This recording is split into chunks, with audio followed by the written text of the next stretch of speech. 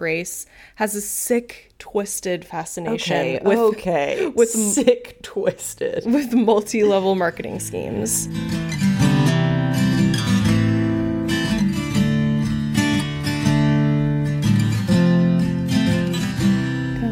The slug. Hello, slug. Hello. Oh, he's coming back. He doesn't know if he wants to be on this episode or not. Yeah, our little slug named Bean. Yeah. Anyway, I'm Lizzie. And I'm Grace. You're just Grace? Oh, shoot. I am the band Switchfoot. The sweet, sweet band Switchfoot, who, if you've been following along, we're recording this the day after Jon Foreman, the lead singer of Switchfoot, a beloved band of mine from growing up, Christian band, if you didn't know, responded to a brief video series that I did on TikTok about trying to find out if they were LGBTQ plus affirming by yelling gay rights at their show in Los Angeles. And we did get a response. Well, he made a video addressed to me. And honestly, I'm going to film my own response to his response, basically having a FaceTime with Jon Foreman over TikTok, I suppose. Later today. I'm still kind of processing everything, but as far as I can tell, it was a message of affirmation. I that agree. Switchfoot is LGBTQ plus affirming. I agree. Without literally saying, hey, Grace, gay rights, I'm LGBTQ plus affirming, and this episode of my TikTok is approved by the entire band of Switchfoot. The message was that of affirmation. Yeah, I agree. Anyway, I feel like we've been very scattered in this conversation because we're both like... Because of Bean. It's all happening in real time, and because there's a little floppy chihuahua right here. But it was a very interesting series of events over the last couple days. Very interesting. And you can catch up on our TikTok if you're interested. I guess we'll link that in the show notes. Okay. And well, by the time this goes up, your response will be up too. Yeah. So stay tuned for that. I'll link the whole story if you're curious to watch it. But that was one of the things on my list that I wanted to cover today. Oh, here comes Bean again. Oh, Bean! Wow, he really wants to be on this. No, not on the computer, Beanie. You just stay in my lap. You go. The thing with, oh my gosh, I wish that we had an image of what is occurring. Bean is just sitting in Lizzie's lap, just staring directly at her in the face. Okay, now he's getting settled. Yeah. He's not always like this, but he's been very affectionate this morning. Yeah, he's a little sugar plum. So we wanted to use this episode for a few things. Mm-hmm. Later on in the episode, kind of the meat and potatoes is going to be that I wanted to talk about creativity. And meat and potatoes. And how we create them. Yeah. And anyway, I want to talk about creativity and a bit about our respective, very different creative processes and both of our advice on getting creative juices flowing. Mm-hmm. But I didn't want to make that too long and dull because that's the opposite of what creativity should be. Mm-hmm. So I also just wanted to catch up. And one of the things was about the Switchfoot saga. But yeah. Well, if I can expand a little bit more on why you may have noticed, perhaps you've recognized that there's something I'm passionate about, which is Christians clarifying their position on LGBTQ plus inclusion and affirmation. It is something I think is really important because I am so sick and tired of the all are welcome bait and switch that so many queer people have to experience, of thinking that they are accepted wholly for who they are and then finding out otherwise and getting their heart broken. And I think that clarity is kind, and I think that clarity is reasonable. And a lot of Christians in positions of power who have been leaders, even if they didn't ask for that, I don't think that sweet Jon Foreman from Switchfoot asked to be a leader, but that's the position that he's found himself in with the success of the band, have been kind of able to coast with vague responses to our questions. And I'm ready for us to move on from that. Let's start a new chapter. And I just think we can normalize Christians supporting gay rights, because you don't know what's available to you and what's out there until you have people who have platforms speaking up and saying the right thing. There's nothing loving about being vague about what you support, especially with regards to social justice and the rights of those who have been marginalized or disenfranchised. That is not a Christian value to me. We need to offer invitations and opportunities for Christians to speak up and say what they mean and mean what they say, understanding that that could lose them some fans. But if it's at the expense of human rights, hopefully that's a price that they're open to considering. I think in the world of Christian spaces, what is really frustrating is when people of a certain group, wide group, namely like evangelicals, I guess, they act like they have a monopoly on like a whole faith and that their interpretation of everything is like the only one, and that anybody else that has like other views are just openly like not practicing the faith the right way. And I think it's one thing to say like, yeah, we have differences of faith and what we believe and how we read certain things. And it's another to say like, my way is the only way. So you must be just openly like not really in it or not really believe the same things as me. Do you know what I mean? Yeah, well, I think that there's been this almost unspoken thing. Being a Christian is this polite form of bigotry of like, well, I'm a Christian, I'm a Jesus follower, so wink, wink, nudge, nudge, you know what that means. And I'm ready to model something different, and for Christian leaders who agree to model something different. And I think we're kind of seeing this moment and this urgency for change within Christian spaces. And I think that the lane that I've found myself in is within Christian music of like, we can stand up for something. I don't want people coming to my shows wondering where I stand on issues of human rights, you know? Like I do care that people know where I'm trying to divest from and who I'm standing up for. I want people to know that they're safe at my shows. And I think that that's something I feel called to invite other Christian groups to do as well. I think it'd be amazing if this door is open and John Foreman or other members of Switchfoot come through and come to like a Semler show and be like, hey, you know what? They even had this song called There's a New Way to Be Human. Switchfoot had a song called New Way to Be Human, being like, come to a Semler show. Let me show you a real new way to be human. Like, it's just an invitation. It's an opportunity to show what praise and rage can look like, and just radical inclusion and acceptance and affirmation of all people. Like when we can get specific about that, what that looks like. I could tell in his video, again, I'm so thankful for it, that might be one of the first times he said LGBTQ plus. Yeah, he's kind of sweet. It's like it's like great, dude. Like this is a great start. Like let's keep going. You know, keep telling people what you stand for. My closing thoughts on this are that I'm gonna say this might sound I don't know, like what's the word? Controversial. No, not controversial. This might sound like petty and like teenage eye roll vibes, but it's what I'm giving right now, which is that like I'm very over the starting point of like Christian means that you are anti-gay. I mean, one of the oldest denominations in the US has been queer affirming for literally decades. Yeah. Which is Episcopalianism. And there's others too. That's just the one that Grace and I are most familiar with. Yeah. Grace's dad is an Episcopal priest, if you didn't know. It's so gaslighting to be like, well, yeah, obviously, like Christianity is anti-gay. Like, it's just something you have to decide if you want to follow or not. And it's like, that's not true. I'm not going to go into the whole thing now. And that's not because I'm afraid of it or don't want to touch it. It's just, this isn't what this episode is about. And we've already done an episode.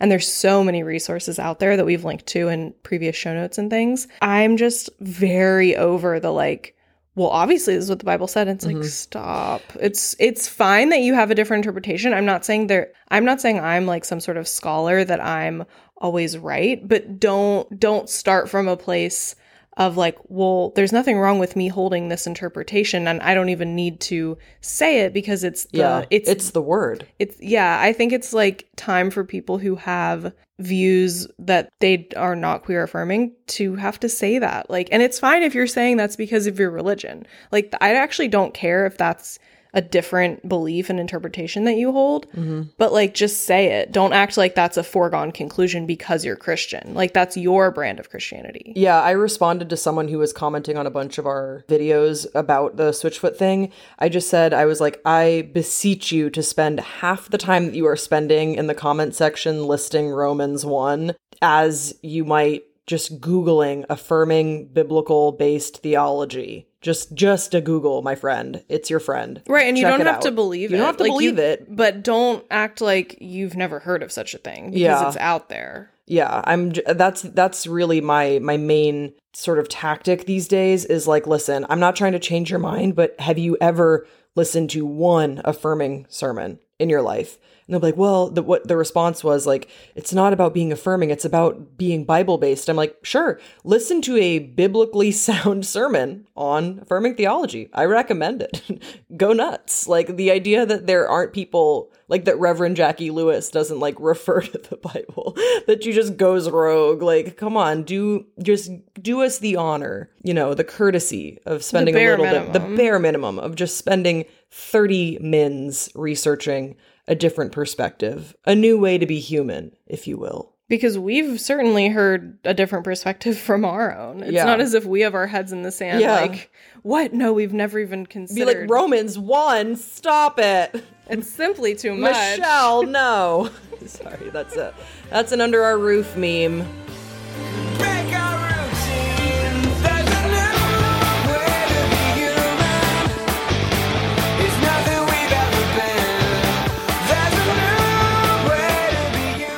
Move on to LuLaRich. Oh boy. Sad that we're coming to the end of the LuLaRich experience. I know. I thought it was going to be a longer series. Me too. Okay, so to back up, LuLaRich is a documentary series on Amazon Prime. And if you've been listening to this podcast for any length of time, you probably know that Grace has a sick, twisted fascination with sick, twisted. With multi-level marketing schemes.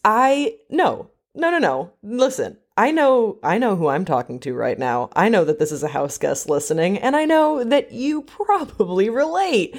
Yes, there is something weird, fascinating, and cultish about multi-level marketing schemes. It is an intersection of my interests that maybe, is not the healthiest, but so long as it's oddly legal in this country, I'm tuning in. LuLaRoe. What in the hell? LuLaRoe, what is that?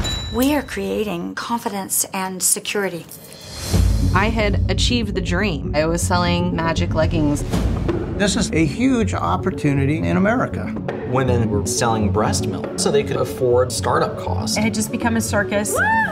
Mark starts spouting off passages from the Book of Mormon. A mass delusion. Oh my God, I'm in a cult. Did any of them have a clue how to run a company of this size? No. What is the real story of LuLaRoe? We want to see women succeed. That's where the business started. There's magic in the air, but most people have not sold anything. There became a push to put off a successful image.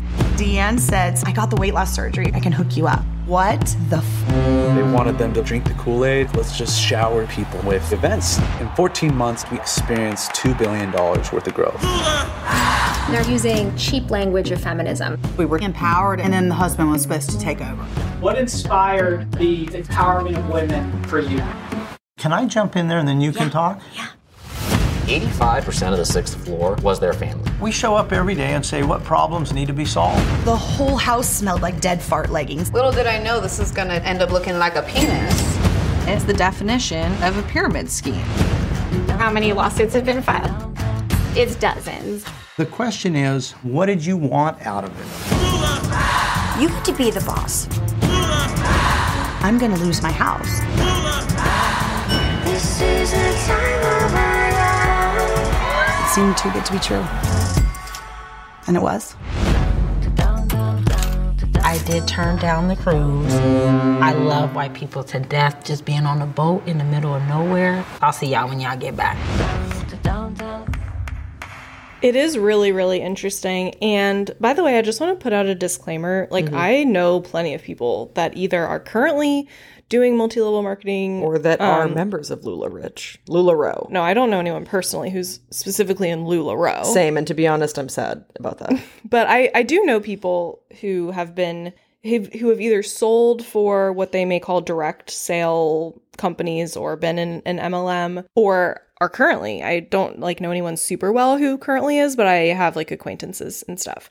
And I mean, the truth is one person in an organization like that or a company like that, just trying to find a new way of making ends meet and stuff. I'm not trying to dunk on that situation. No, definitely So not. if anyone is listening and you do sell for these companies or anything like that, please know that I'm not trying to sound judgy or anything. And LuLaRoe was also I guess it still exists, it does. a very specific, the documentary is about this company and not the dozens or even hundreds of others for a reason, I think, because LuLaRoe had some especially interesting circumstances and some interesting figures behind the organization. Anyway, I just wanted to say that because I think it's entirely possible that somebody listening might be in an MLM, and I understand we all got to do what we got to do to try to make money. I mean, I don't think MLMs have a very high success rate of making money. So be careful out there if you're thinking about getting pulled into one. Yeah. We were talking about this last night after watching 3 episodes. What would we do if we had a good friend of ours in an MLM? Because I don't really have a close friend that is in an MLM.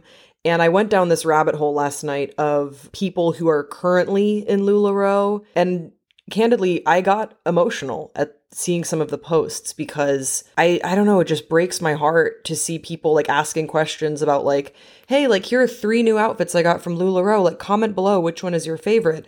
And then no one would comment.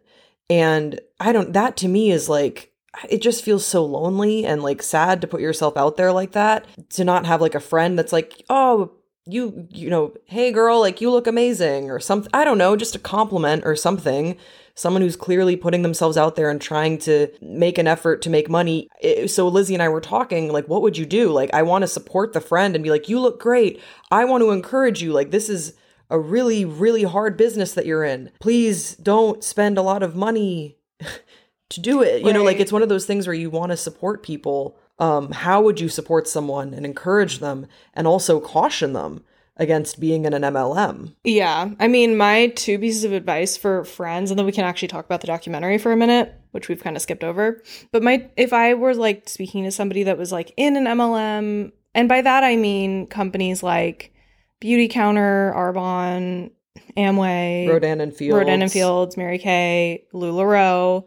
There's a ton of them. And it's very easy to find out if something is one. People have really compiled what is and what isn't. But there's hundreds of them for all different things.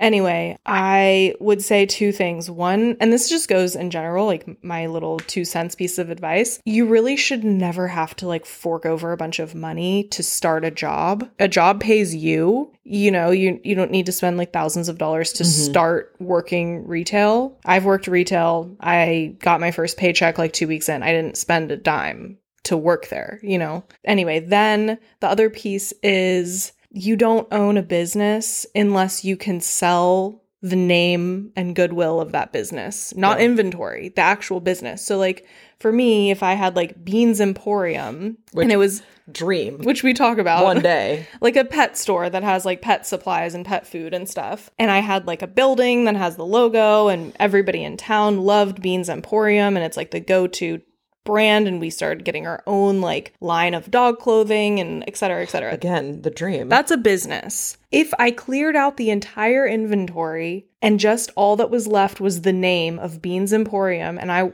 was retiring and wanted to sell because this is the most popular name on the tip of everyone's tongue, and the name of just Beans Emporium has enough goodwill with customers that it has value. I'm not talking about physical inventory. That's what a business is. So you don't own a business unless you have something like that. It doesn't matter how valuable it is. Maybe somebody wouldn't be interested in buying it. But owning inventory and having customers that buy it from you is not a business. So don't get suckered into like, well, I should put up the money to start being a consultant because I'm starting my own business. You're not starting your own business. Not to sound harsh, but right. No, I think that's sort of like your legal mind differentiating, because a lot of times what we saw in the LuLaRoe documentary, what they sell you on is being a business owner. You know what I mean? Right, like, that's but part all of you own is inventory. Exactly. And your connections with customers. But I think they frame it as you are going to own your own business. You get to make your own hours. You get to spend more time with your kids. The LuLaRoe documentary, it's only 4 episodes, which I would say actually is probably a good sign, because sometimes you see a lot of these doc series on very salacious topics go on too long. They just drag it out because they want to keep you watching. But this is only 4 episodes. It's on Amazon Prime.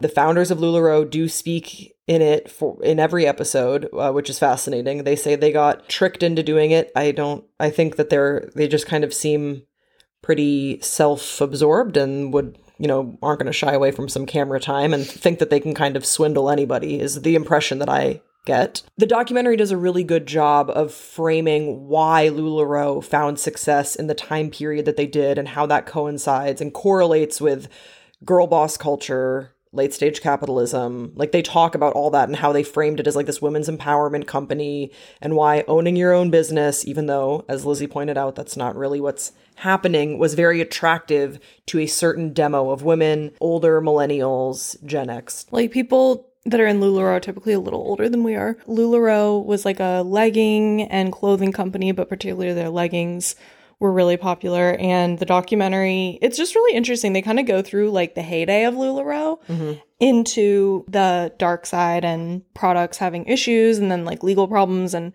the last episode, we're in the middle of the last episode. We paused it to record this because we needed to record. Because we love y'all that much. We paused our documentary just to check in. We did. Also, side note, and I would love to hear people's thoughts on this.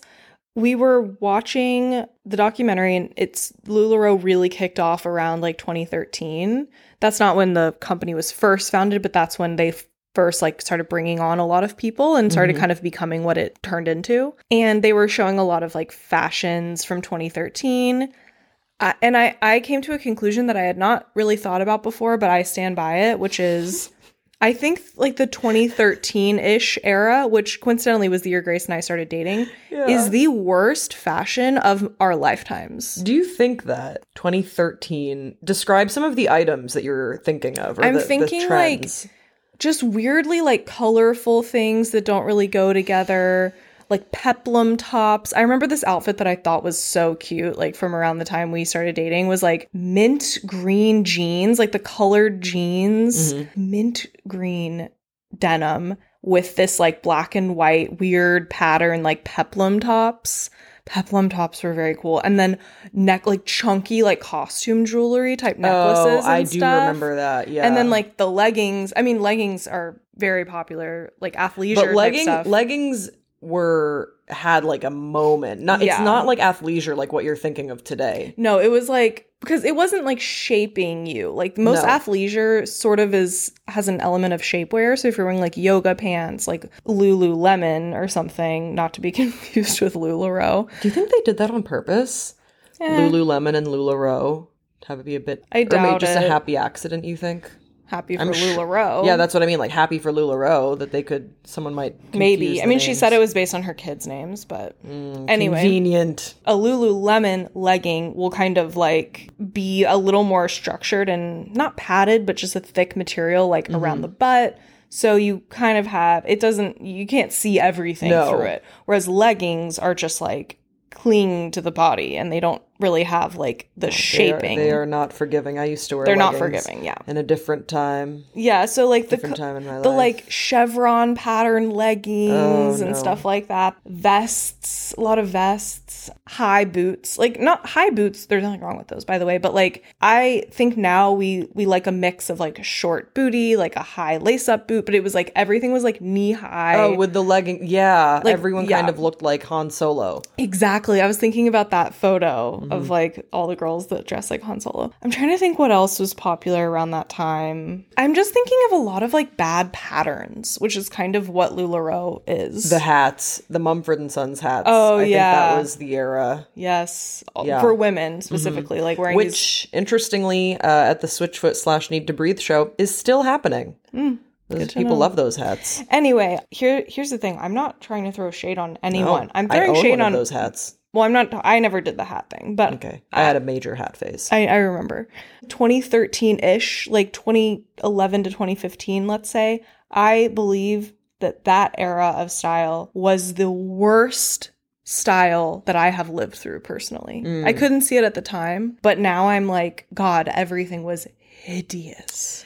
It's hideous. Hard for me to say that for myself because I wasn't dressing like myself yet. Right. So it's hard for like I don't really remember. Gosh, mercifully, my brain has really blacked out a lot of outfits that I wore when I was presenting as femme. So I can't really recall, but I do remember those, like, I do remember, like, leggings and, like, skin-tight stuff. And I think I kind of remember, like, peplum or, like, peasant-type sleeves. I mean, peasant's kind of back in, honestly. Not peasant, but just, like, I don't think I'm using the right words. Like, the type of, like, short sleeves that would have little bunches at the end or something. I don't know. I'm not sure what you're referring to. But. Yeah, me neither. It was a dark time. Anyway, let me know what you think. Because, like, I grew up in the 90s. 90s style is very much back. Y2K, like, turn of the century style is obviously back. And I think that's fun and cute. Like, the butterfly clips. The nostalgia is fun. But, yeah, I hope that, like, 2013 style never comes back. Anyway, I'm sure it will. Because that's the No, we must resist. LuLaRoe is just biding their time with all these lawsuits, being like, if we can just hold on. It's like people with Beanie Babies that they've been waiting they're to like, sell. eventually we will rise again. No, LuLaRoe is in a lot of legal trouble, and if by any chance you are affiliated with LuLaRoe or know someone who is, I would recommend checking out this documentary. I know that I've seen some stuff circulating on TikTok that LuLaRoe members are saying to not watch the documentary, that it's, it's all bogus and whatnot, but, I think that it never hurts to make yourself aware of as much information as possible, especially when you are working for a company. Or, just it won't hurt you to check it out. And I think that there's a lot of compelling evidence for them being pyramid schemes. Well, yeah. Also, just a side note, my other little Yoda piece of wisdom, if you ever are in an organization that tells you not to watch something, major red flag. Oh, huge red That's flag. what Scientology does too. They were like forbidding everyone from watching Going Clear. Yeah, I mean, I think it's also like what with the Mosaic episode of State of Grace, they said the same thing. They told them not to watch it. Yeah, on a smaller level, they were like ignore the video or whatever. Yeah, it's like, why would you ever want to tell people not to watch something? I mean, it's one thing if maybe somebody made like a hate video about your friend. You could tell your friend, like, I promise you don't watch it. Like, it's just going to hurt your feelings. But like in something that's researched and presenting evidence, like there's no good reason to not want people to watch that. Even if it's like, okay, let's all watch it so we can have a conversation. Right. But like just telling people not to watch something is always sketchy.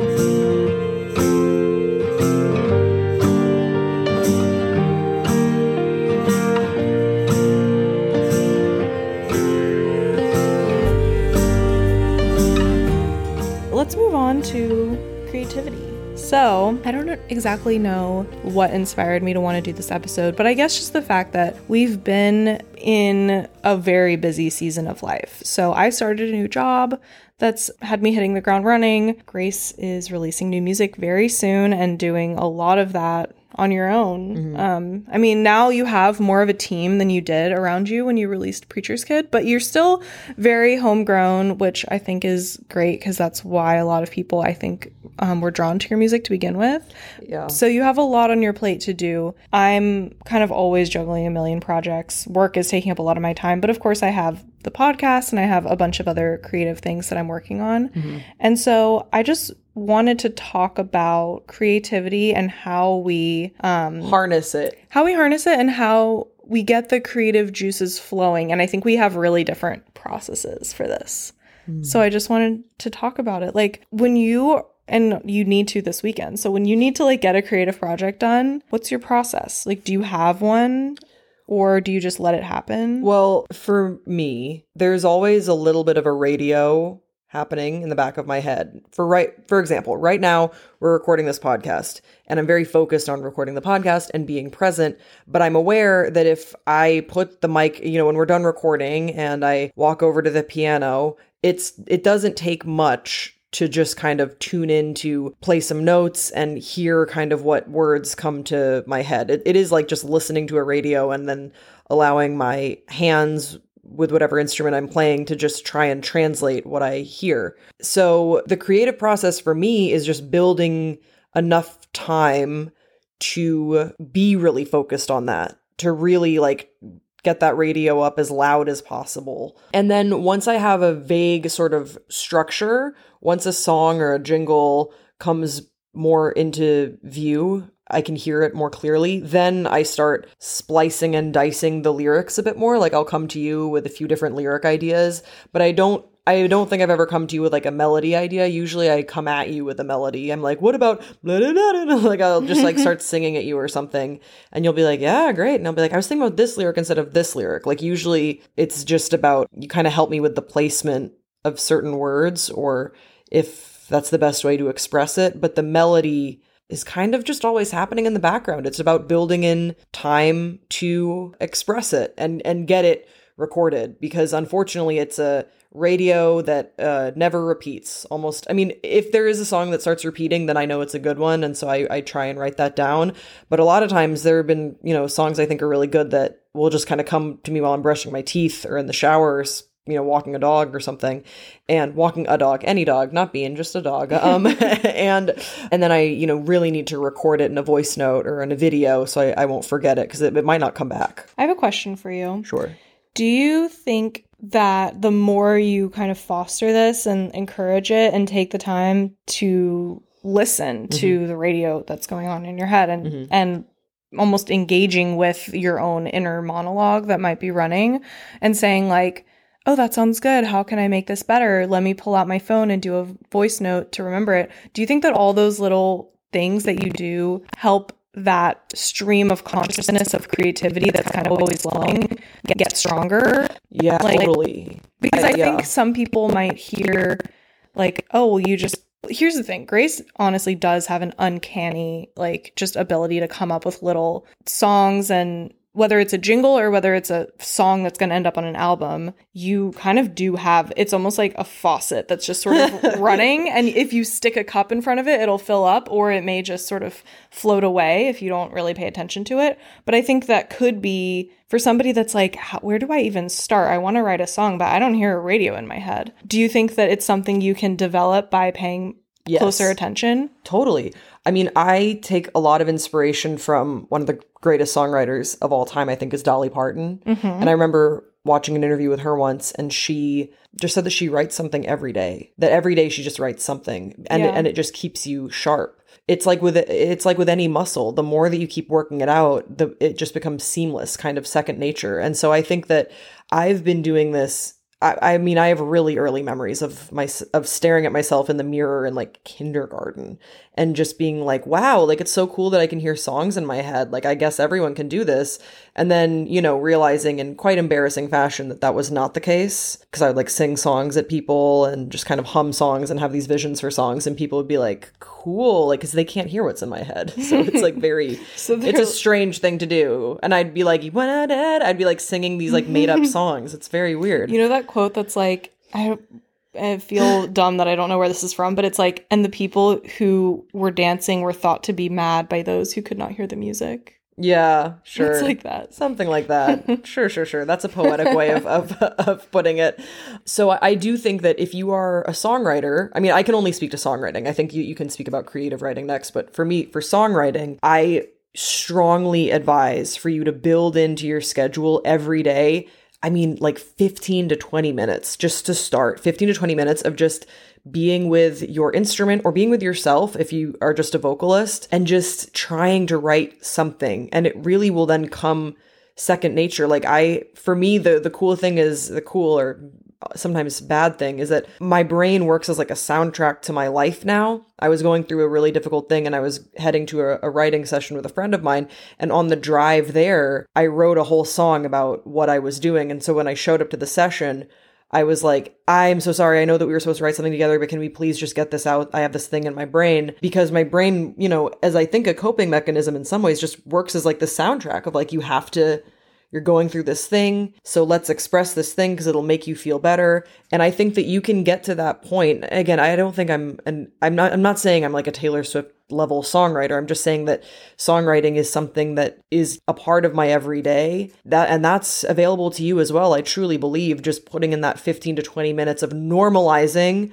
making your own soundtrack. Yeah. And it can be about just random shit, just like whatever happened in your day, and listening to artists that you would like to emulate, I think. Yeah.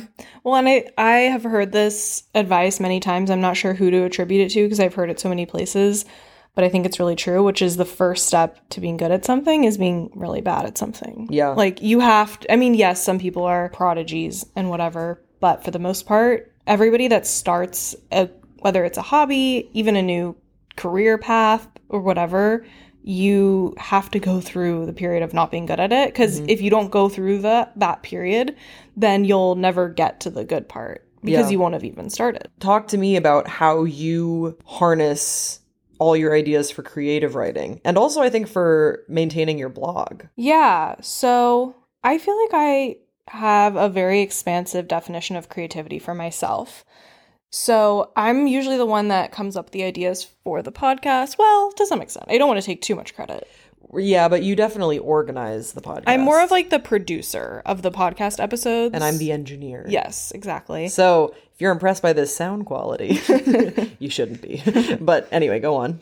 Yeah, so I have a lot of different creative outlets in my life. I mean, I would even consider cooking and homemaking to be a creative outlet because I'm always coming up with new ideas, both in terms of what I'm making for us to feed us, but also just around the house and rearranging things and just coming up with like new systems. And homemaking is very creative. Yeah. And I think that's for me one of my biggest creative outlets. And then I also do a lot of writing. I try to do it every day, although I don't know if I can say that lately with my new job, but I'm still easing into the new routine. I love being creative in many different ways. And so this isn't really about any one particular type of creativity. It's more just about the process of getting myself in the right headspace and making things happen. So because my job is very different than a lot of what I do, like for myself, I have a really different approach to like what I do to make a living versus my many, many hobbies and things that I have going on. And when I'm getting work done, I don't like to give myself too much time to do things. I kind of like to attack tasks that I need to happen. So I have a little, it's like a tomato timer, but it's a strawberry because I just think it's cute. So if you've never seen one of these, it's like a kitchen timer where you like twist the top to the right number and then it's like clicking down the numbers. I use that whenever I'm working on something that I don't really consider creative, that I consider like a task that I need to do. And so I'll say like, all right, you have 25 minutes to do this task, do it. And then like I'll hit the timer, get it done, check it off. Like I'm very methodical. When I'm working on a project creatively or when I'm just trying to get the creative juices flowing for whatever I might be doing, I like to kind of romance myself and romance the afternoon or whatever it is. So like I'll pour some champagne. I don't always like drink alcohol with creativity, but honestly, it can help me if I'm I like my creativity with a side of alcohol. No, but like it can, I know what you mean. It can honestly help. That's something I've kind of wrestled with because I'm like, is this bad that like I love to drink wine like if I'm writing? And I'm like, no, because I kind of need, I don't know, I've made peace with it. I definitely don't always drink just because I'm writing. I do find that can help break through if I'm kind of like stuck and just need to like literally get things flowing. Get it? Pun. Get it flowing. Get it? No, I'm just saying it's like a little pun. Like wine flowing. Yeah. The juices are flowing. Yeah. No, that was good. That was great. All right. Well, comedy is not one of my creative fields. You should have seen the way Lizzie just looked over. You're like, get it? Yeah. But more than just that, I'll create a really beautiful space for myself. Like I do not like to try to be creative in a cluttered space. I like to have a candle. I like to have maybe some nature ambiance sounds. I don't really like to listen to music. I just find that it ends up distracting me. But sometimes I'll listen to like just instrumental music. For the most part, I like to create a mood of whatever I'm doing. So if I know, like, okay, after I'm done cleaning up the kitchen, I'm going to take an hour to myself to write or work on whatever I'm working on, I have different specific playlists that are the mood of like the project that I'm working on. So if I'm working on a project that's kind of like moody and dark, I'll have a playlist of songs that go with that. And when I'm washing the dishes, cleaning the kitchen, getting ready to go move into this creative space, I'll listen to the playlist before I go do that thing to kind of like get in the headspace. If I have like flowers in the house, I'll move the flowers over. I'll create a beautiful little vignette of where I'm working. And to me, that's very important.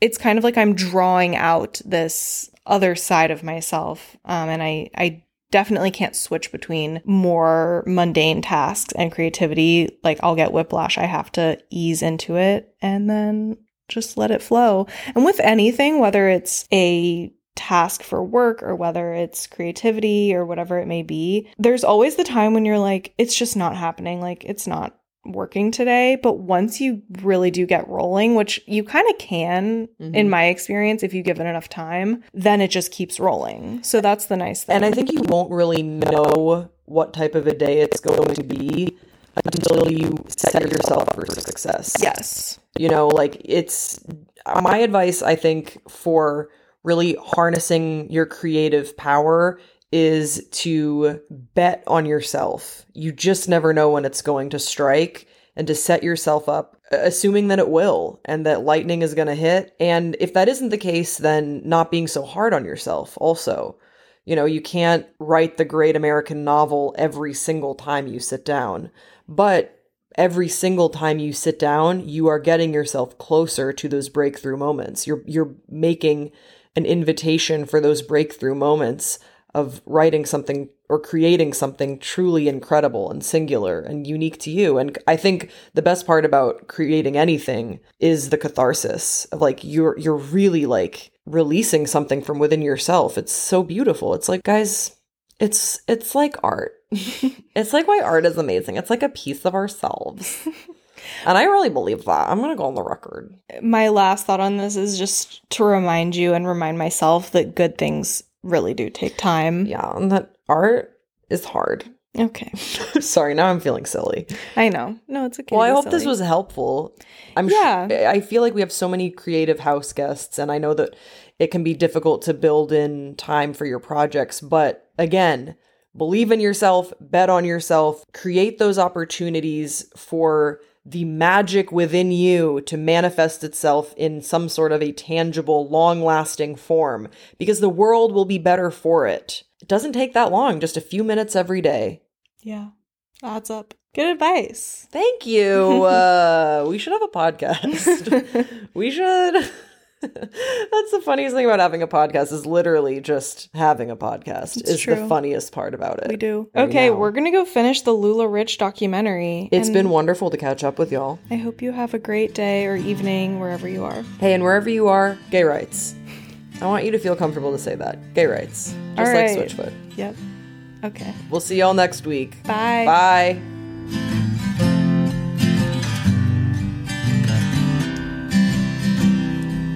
My love for you is gold.